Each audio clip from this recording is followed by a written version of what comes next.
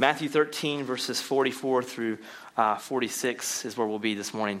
For the first time, I noticed kind of a strange paradox during the holiday season, and it's this paradox between Thanksgiving and Black Friday. Thanksgiving, you're gathered around with family and friends. You're taking Instagram pictures of food and dogs with bows on their heads, and you take pictures, hopefully, of your family, and you remember what has happened in your life. You remember good things that God's done in your life. You're thankful, and you're reflecting on those things. And for a few hours, you really start to realize, I'm pretty content. I'm pretty content. And then the next day, everyone loses their minds. Everyone goes insane. And so they go crazy over video games and flat screen TVs and toasters, and they will stand in line and wait to get the best deal. And it's the opposite of contentment. It's just crazy. And so you have this paradox of joy and contentment and thanksgiving, and I'm grateful for all that I have. And then the next day is I will kill for more. And I never understood why those two things are back to back. It's just an irony. But what's funny about Black Friday is it really exposes what people value. It really does. Because none of us in this room, if our boss were to call us in and say, I want you to work the day after Thanksgiving, and part of you working is you standing outside in the freezing cold before the office opens with a bunch of crazy people who are all jacked up on caffeine and turkey, and you have to stand in this crowd. And then once the office doors open, everyone's going to run in frantically, and they are going to stampede. They're going to run over you. And you would never, and they would say, well, we're going to pay you the amount of money, and it's the same amount of money that you would save on the TV. And you wouldn't do it. You'd be like, I'm appalled that he would even ask me to come in on this day. I'm not ever doing that. That's crazy that he would ask me to do it. But no one tells you to do it, and you would do it willingly. This is the strangest thing to me, that you would put yourself through. If someone gave you the amount of money that you would save, you probably wouldn't do it. So why on earth do we do this? Well, we like the thrill of it. We like the idea of competition. We like the idea we can elbow someone a little bit and nudge, and I got this, no one else has it. It's somewhat of the prize in it. I got a prize here. I've got this thing that no one else got. I've got this deal that no one is exclusive for me. We have that, right? A little bit of that. And so we will do whatever it takes to get that thing. And what it does, it exposes what we really value. It exposes what we really treasure. So I'm not speaking against Black Friday. I don't want you to hear this wrong. I'm just showing you the irony in it of how we often are exposed when we're confronted with things like that, of how we will do so much for something that we love. And so I'm convinced of this truth, and this is true throughout Scripture, that we will live and die for what we actually and truly love. And this is something that Jesus consistently talks about throughout the Gospels. You will see him tell his disciples from time to time that they would travel lightly. You'll see Jesus tell his disciples that the first shall be last and the last shall be first. You see him tell them that if they lose their life, they will gain their life. And there's this consistent, if you love me enough, you'll show that you display that you love me by your action. We will know that you truly value me by how you sacrifice for me. That's a consistent message of the Gospels. It's a consistent message of Christ. It's not an easy message. It's a very difficult message to hear, is it not? But here, let me show you the more familiar one. And when we unpack this, I want to unpack this verse in Luke 12 because it will help us understand where we're going in Matthew 13 a little bit better. All right? Luke 12, verse 32. This is one of the more familiar statements that Jesus says on this particular subject. Luke 12, verse 32. It says this, "Fear not, little flock, for it is your Father's good pleasure to give you the kingdom." Notice what he says. "Sell your possessions. Give to the needy. Provide yourselves with money bags that do not grow old, with a treasure in the heavens that does not fail, where no thief approaches and no moth destroys. Here's the famous line that everyone remembers. For where your treasure is, there will your heart be also. Anybody ever heard these words of Jesus? These are very familiar words.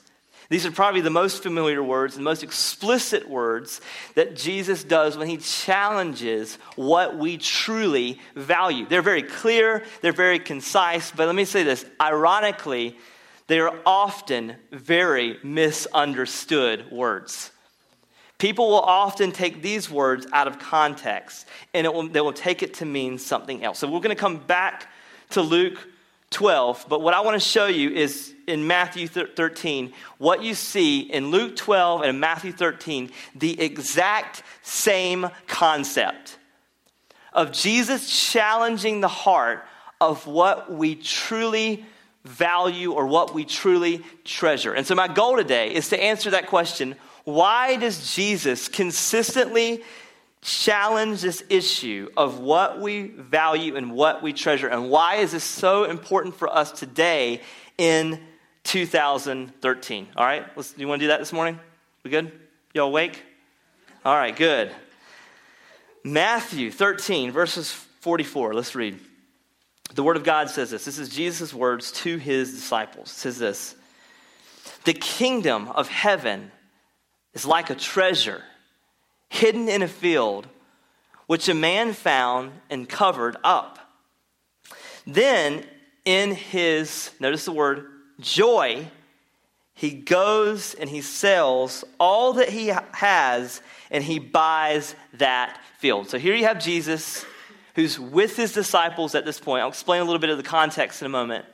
He's with his disciples at this point, and he tells them of this story of a man who buries, or he finds a hidden treasure in a field. Now, this is a strange thing. Why would someone bury a treasure in a field? Well, in this culture, they didn't have a banking system as we know it today. They had money changers, and there was some interest in some of those things. But typically, what would happen if someone had a value, something that was of great value, they would bury it. And they did that in the Palestinian culture. They would bury their most valuable things because if war came, they could go back after a war and retrieve it. As a matter of fact, I think it was the famous Jewish historian Josephus. He writes, the gold and the silver and the rest of the most precious furniture which the Jews had and which the owners treasured underground was done to withstand the fortunes of war.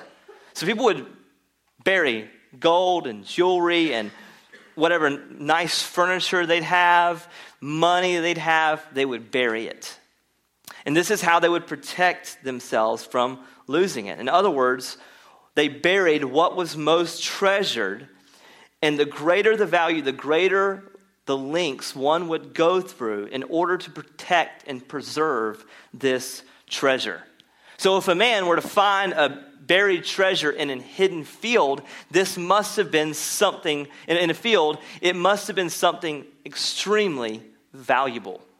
Now, I don't want us to get distracted by this, the details of this parable like some often do. Some will say, well, whose field is it? What's this guy doing wandering on a field that doesn't belong to him? Some people will try to take it away from its meaning and try to figure it out. Or well, okay, if he finds this hidden thing and he then tries to go buy it, why doesn't he let the owner know that there's a hidden treasure found on his property? I mean, this doesn't seem like a very ethical thing to do. So we can get crazy here and remove ourselves from the meaning. Now, what have we said the last 2 weeks? Parables have one meaning, right? So we're not going to get caught up in all the details. And the reason why is because Jesus is making a very simple and clear point. It's not complex at all. And by the way, a parable is an analogy. It's an analogy to explain what the kingdom of God is like. And if you know anything about an analogy breaks down at some point. But so there's a simple meaning that Jesus is trying to say here. So let me give you the context. Jesus has spoken to crowds and crowds of people, hundreds and hundreds of people. As Jesus is traveling, they're leaving their homes, they're shutting down their stores, and they're coming out to hear Jesus speak. And we just heard Jesus preach some very difficult things, and he did that in a way of parables. As these crowds were gathered around him on the shore, he gets a boat out, he stands on the boat, and he speaks to the crowds of hundreds and hundreds of people. He then tells the crowds, hey, this message isn't for you, by the way. This is for my disciples whom I've chosen to be mine.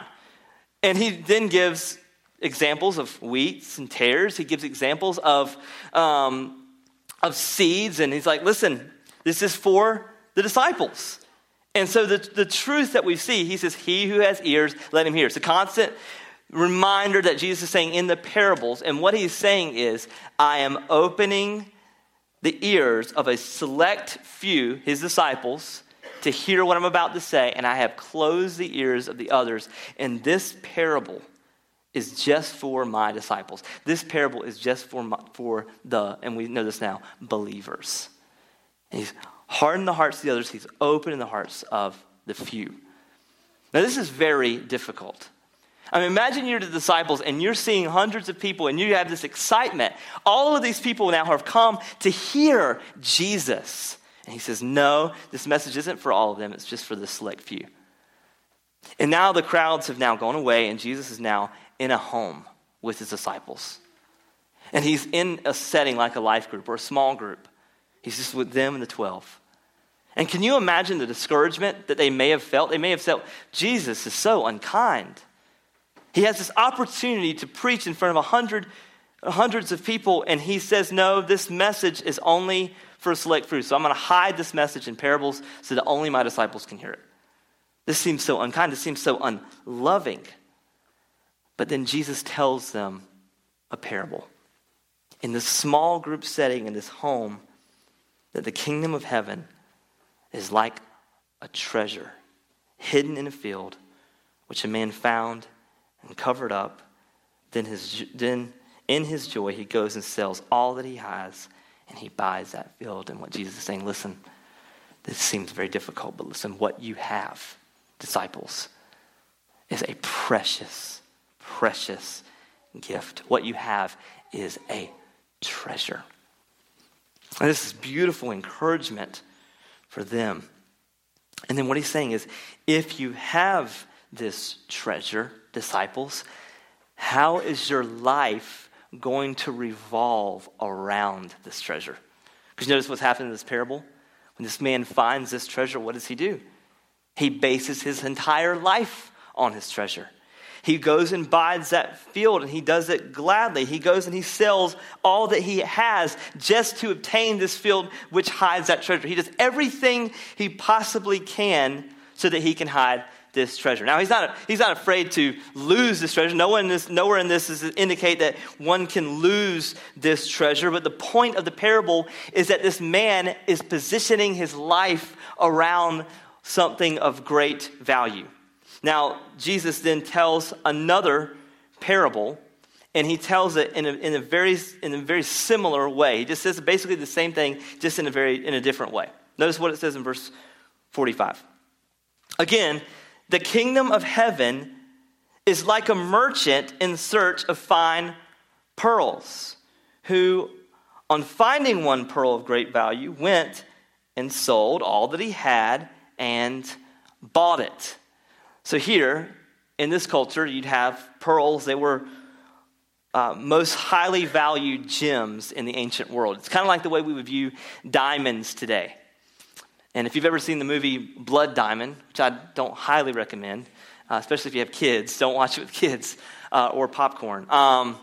But it's a pretty eye-opening movie of the great lengths that someone would go through to get something of high value, something expensive like a diamond. They would kill for it, they would do anything for it. And this is the way a pearl was likely viewed here in that culture. I mean, here you have a merchant who's got many pearls, but what happens when he finds a pearl of great value? Well, he sells all the other pearls to gain this pearl. Does that tell you something about how valuable this pearl really is? He's willing to give up everything for this pearl. So he's treasuring one thing more than everything else. So what is similar about these two parables? What is Jesus trying to communicate to his 12 disciples in this small home? What is he trying to say? And what it is a very simple thing: full abandonment. And this is a very scandalous message that Jesus is proclaiming to his disciples. I want you to abandon everything for this treasure. The kingdom of heaven is a treasure, and whoever receives it will cherish it above everything else, because nothing else compares to this treasure. This is what Jesus is telling his disciples. Salvation is a treasure, and when you receive it, nothing else compares to it. Nothing else compares to it. Now, take what we just heard in Matthew 13 and go back to Luke 12. And we're going to read Luke 12 once again. Luke 12, verse 32. Fear not, little flock, for it is your Father's good pleasure to give you the kingdom. Again, Jesus is here talking to his disciples. Notice what he tells his disciples. He says, sell your possessions and give to the needy. Provide yourselves with money bags that do not grow old, with a treasure in the heavens that does not fail, where no thief approaches and no moth destroys. What does it sound like Jesus is saying here? It sounds like Jesus is saying, if you want salvation, if you want to be in the kingdom of God, what you have to do is good works. You have to sell your possessions. You have to give to the needy. That's what it means to earn salvation. It sounds like, if you take this verse exactly how we just took it, out of context, it sounds that way. But if you read the next verse, it explains what he says. He says, for where your treasure is, there will your heart be also.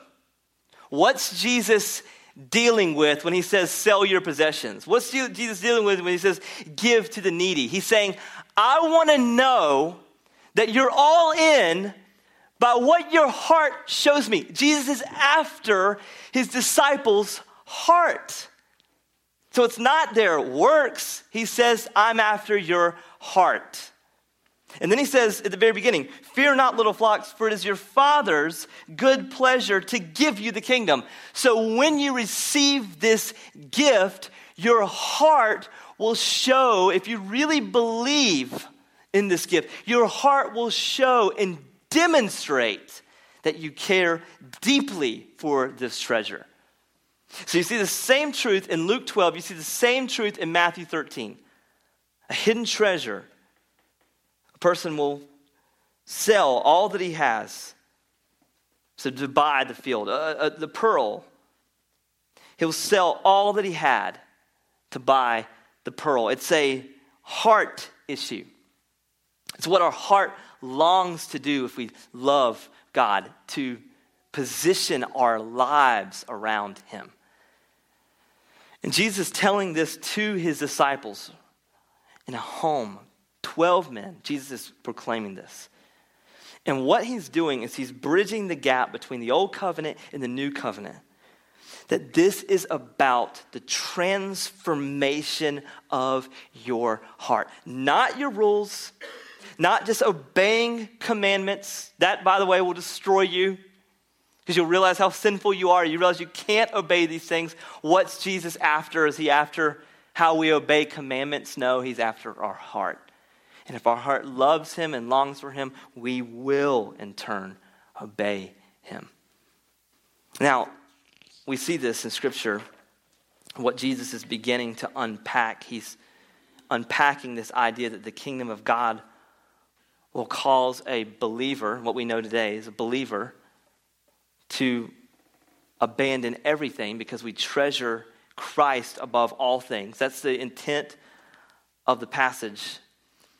But I want you to think, this is the way we understand it today. But when the disciples heard it, they would have never have fully grasped what he was saying. Why? Because the New Testament hasn't been written yet. The disciples would have heard this and say, that sounds strange. The kingdom of heaven is like a man who finds a treasure and he sells everything. He wants to buy the field, which treasure is like. The kingdom of heaven is like a pearl, and the merchant wants to sell all of his pearls. I don't understand that. So what do we have to do when we find something in the Gospels? We understand them often through the lenses of the teaching passages. So you see Philippians 3. Philippians 3 is the best example of what Jesus is talking about here. Philippians 3 puts meat on the skeleton, all right? So Jesus is talking in a way like, this is just the skeleton. This is the outline. But Paul, in Philippians 3, he really puts some meat on this. He makes us see it and feel it, all right? What does it mean to abandon everything and to treasure Christ above all? Paul talks about this in Philippians 3. Y'all awake this morning? This is good stuff, all right? Philippians 3, verse 7. It says this. This is Paul saying almost identical to what Christ is saying. But whatever I gain, I count as what? Loss for the sake of Christ. Verse 8. Indeed, I count everything as loss because of the surpassing worth of knowing Christ Jesus my Lord.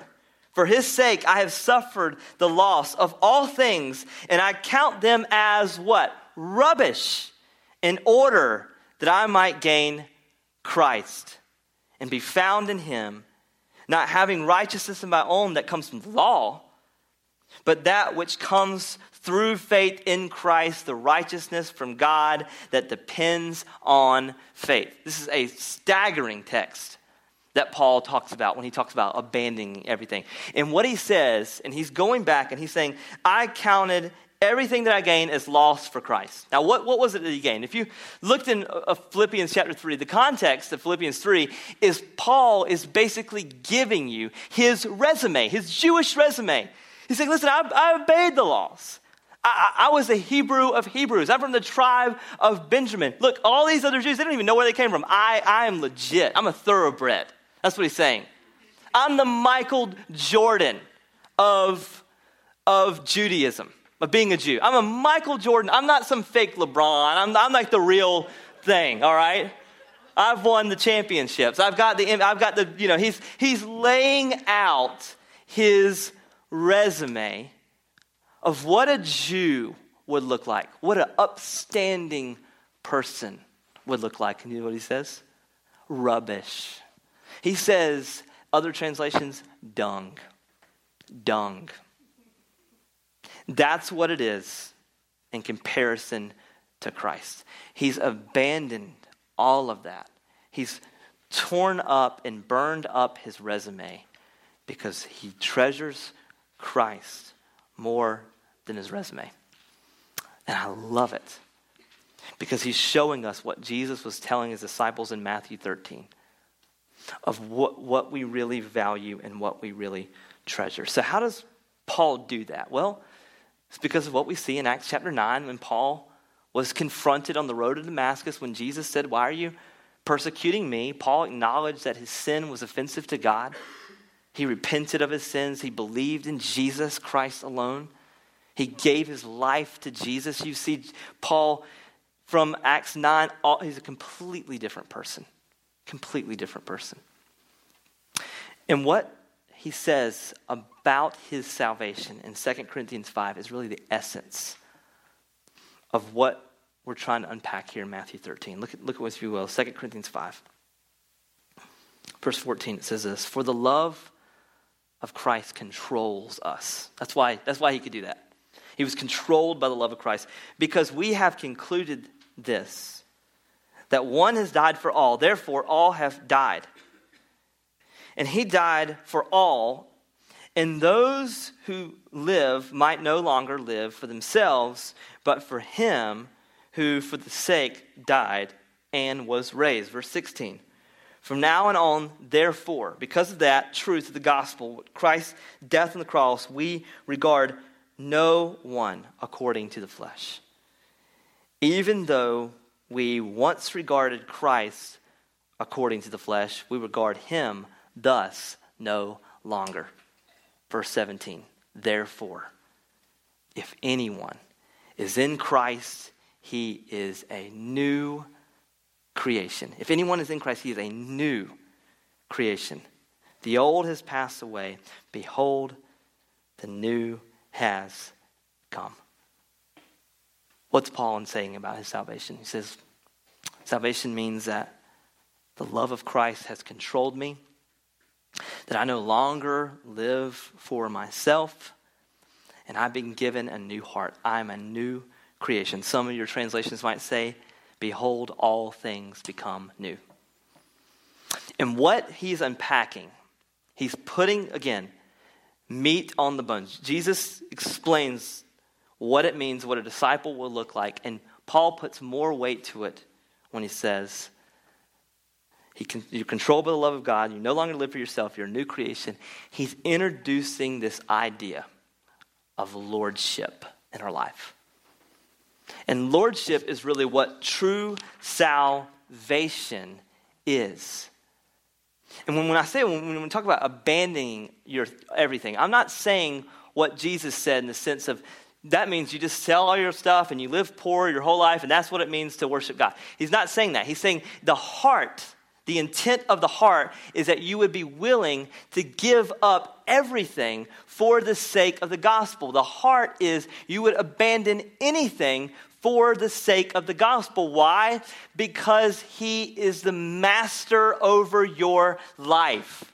That's what Jesus is as you become a believer. So we hear this stuff all the time in the South, and we confuse the language. So I've even heard people say, well, some of you have made Jesus your Savior and not your Lord. Meaning you're still going to go to heaven. I know you're doing whatever you want, but you're still going to go to heaven. That's not biblical salvation. He is Savior and Lord. We cannot separate those things out. And what Jesus is saying when he talks about in Matthew 13, this is the joy that a believer has. He's showing us the joy of a believer when they meet Christ. They're willing to give up everything. They're willing to die to themselves. They're willing to follow Christ. To give up anything to follow Christ. That's what they're willing to do. And that is biblical salvation, where when we call on the name of the Lord, we repent of our sins and we believe only in the gospel. But in the South, tragically, we have narrowed it down to, and I've even heard, my wife and I just met a lady, and she's a sweetheart. But she said, my son, he's 6 years old. And you know what? He just decided he wants to be BFFs with Jesus. So we're going to baptize him. And I got to tell you, that is not biblical salvation, all right? I'm sure he's a sweet kid. Look, my son, I'm sure he wants to be BFFs with Jesus. That is not biblical salvation.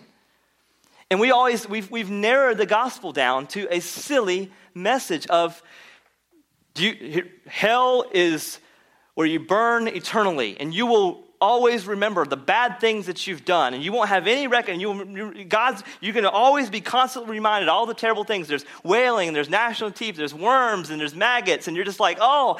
And then they say, but do you want to be a friend with God? Who wants to be a friend with God? Who's going to say no to that, right? I have hell forever or friend with God. I think I'll be friends with God. Right. Thank you, Ben. Yeah. And so it comes down to this decision. Well, obviously, friends with God, right? Now, the problem with that is it's not biblical salvation. That is not the biblical gospel.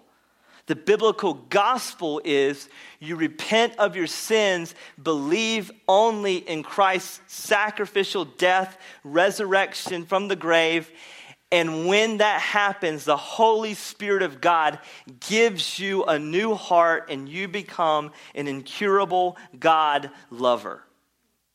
And he is the Lord and the master of your life, and he is going to finish the work that he started in you. Doesn't mean you're perfect. He's going to help you grow and fall more in love with him. That's the gospel. And we get this thing so confusing. Look, I'm a church planner. I'm a huge fan of church growth strategies and looking at church growth, reading books on church growth. And oftentimes, it's intended well. Let's get lost people in the door. Let's figure out creative ways to get lost people here so we can share the gospel. The intent is fine. But oftentimes in the same way, in the same note, you'll see something that's like, keep it light on the front end. Don't tell them the whole thing. It might scare them off, right?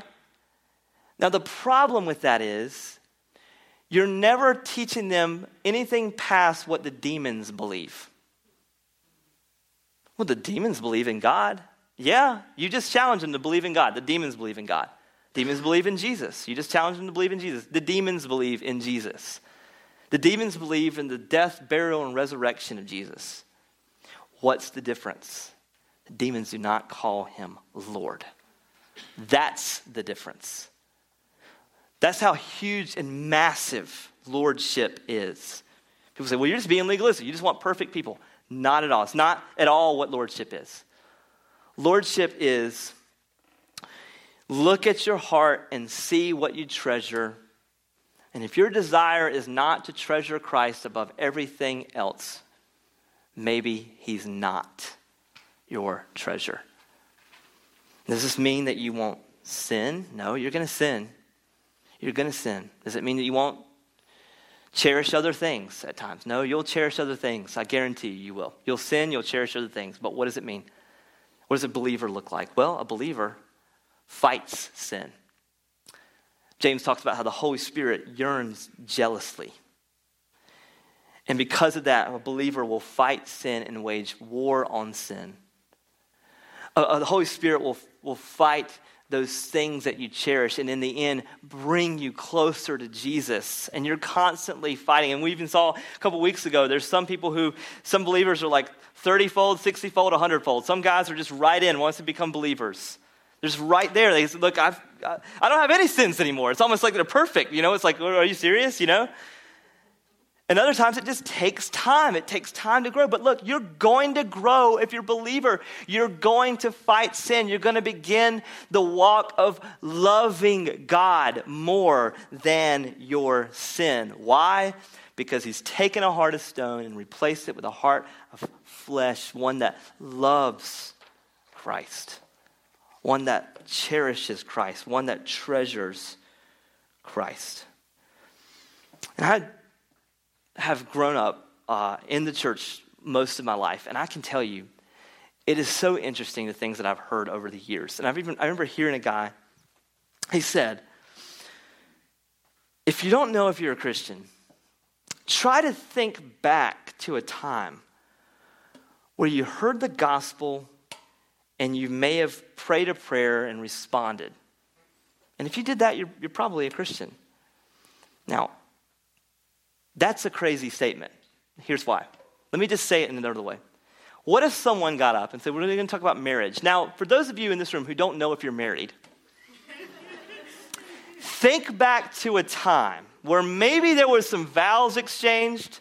There may have been a ceremony. I don't know. Some people do it differently, but maybe go and look at if you have a drawer, maybe look through some of your drawers and maybe you'll find a marriage certificate and then it will prove whether or not you're married. I know it's confusing, right? But if you want to know if you're married, maybe you got to think back to a time where you may have had some, maybe there's a wedding album where you're there, dressed up. I mean, isn't that how crazy this thing sounds?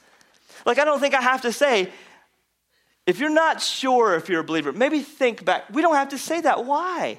Well, how do we know we're married? Well, I'm in the same bed with my wife every single day, right? And if I'm not, something's wrong, right? I have a wedding band. We have children. We have the same bank account. We live in the same house. We sacrifice from one another. We compromise. We give and take. We talk. We communicate. We're affectionate. That's how I know. It's an ongoing thing in my life. It is a part of my life. It is my life. Jessica and I, we're actually one. So how do we know if you're a believer? Well, he's the Lord over your life. It consumes your life in a pretty big way. You live for Christ. You position your life around Christ. Your wallet, your time, all your energy, everything, Christ is in it. He's in it. And so this is hard because it narrows it down a lot when we see it, what we see in the Southern culture. We prayed the prayer and we say whatever we want, we act however we want, but we're going to heaven. No, you're not. Not. He's Savior and Lord of your life. And this is why Paul, to the Corinthian church, he says in 2 Corinthians 13:5, examine yourselves to see whether you are in the faith. Test yourself, or do you not realize this is about yourself, that Jesus Christ is in you, unless indeed you fail to meet the test. Test yourself to see if you're of the faith. Now, what does it look like for someone who treasures Christ in all things? What does that look like? Well, I can, in order to demonstrate this more, I'm going to share you a story. I have a list of things I was going to ask you this morning, but I thought this would be a better illustration for you this morning. My wife and I lived in Roanoke Rapids, North Carolina for 3 years. I was a youth pastor there. And when I first got there, I had this student. He came up to me and he said, "You're going to have a lot of problems with me. I'm a problem child." He told me that. He was 16 years old when he told me that. And he had problems with law. He was a tough kid. He was somewhat handicapped. He struggled through school. I think he didn't finish past 6th grade. I tried to teach him, for instance, John 3:16. It took us 3 hours for him to learn, "For God so loved the world that he gave his only begotten son." It took him 3 hours to learn that. He had trouble learning, comprehending things, and he had a tough family background. And I remember, if you were to look at his life on paper, it would seem like he would be a complete outcast to anything that we would see in our culture today. He was able to find a job. He worked in a rest area, and he was known in the community as being a really charming young man after he met Christ. He became a believer, I think, at 17, 18 years old. My wife and I actually talked about, okay, when he gets older, his parents can't take care of him, we'll try to take care of him in some way. We actually talked about that. And I'll never forget, he called me one weekend, and I was in a wedding, and I didn't answer my phone. The next few hours, his family members called me, and apparently he was in a motorcycle accident. He was on a moped and skidded out in the road, and it was killed instantly by a transfer truck. And I will never forget just the panic of some people, but also, and this is strange, the joy of others in the sense of he's with Christ. And I had to do the funeral, and everyone was like apologizing to me for having to do the funeral. Here's a 19-year-old who didn't have much to offer, and he was killed in a tragic accident. And I'm so sorry, Ben, you have to do that. Much weight on you. I'm like, this is the easiest funeral I could ever do. Why? Because when you looked at his life, he didn't have anything. All he had was Christ. That's all he had was Christ. He didn't have an education. He didn't have a great job. He wasn't married. And so when I got up, it was just a lob. It was like an alley-oop pass. I was able to say many kings and queens, rich, wealthy, powerful people will not have a funeral as meaningful as this one. Why? It's because Grant treasures Christ above all things. And it's obvious. Everyone sees it because Grant would give up anything for Christ. And it was the easiest thing in the world. Now, here's what's interesting about that funeral. In the room, you could tell who the believers were immediately. Non-believers had great sorrow and great pain. Believers wept because they are definitely going to miss their friend, but they also wept of joy because they said, he is going to see Jesus. He's in heaven with Jesus. And that is what he lived for, and that is what he will spend his eternity doing. It was a law of pass. And so this is why it's so significant of treasuring Christ. We don't have to have everything. We don't have to have all these possessions and all these things. It's really about treasuring Christ. A simple way, a simple life, just treasuring Christ. So my question is, do you treasure Christ? How in your life are you positioning your life, your future around the gospel? How has the gospel impacted you to make decisions around who you spend your time with, what you spend your time doing, what you spend your time saying? Is there fruit in your life is what I'm asking. Do you treasure him? So this morning, if you don't know Christ, if you're not a believer, I just invite you to repent and believe the gospel, to cry out that the Holy Spirit of God would give you the faith to believe in him alone. If you're a believer this morning, maybe this morning you just need to be challenged to hear that Christ is enough, that Christ is your treasure, and that maybe this morning God wants to kill some idols in your life that are warring against the treasure that you long to have in Christ. So this morning, my prayer is that we would leave treasuring Christ alone. Let's pray. Father, we ask this morning that you would help us get a clear vision of what that looks like in our lives. Or as I think through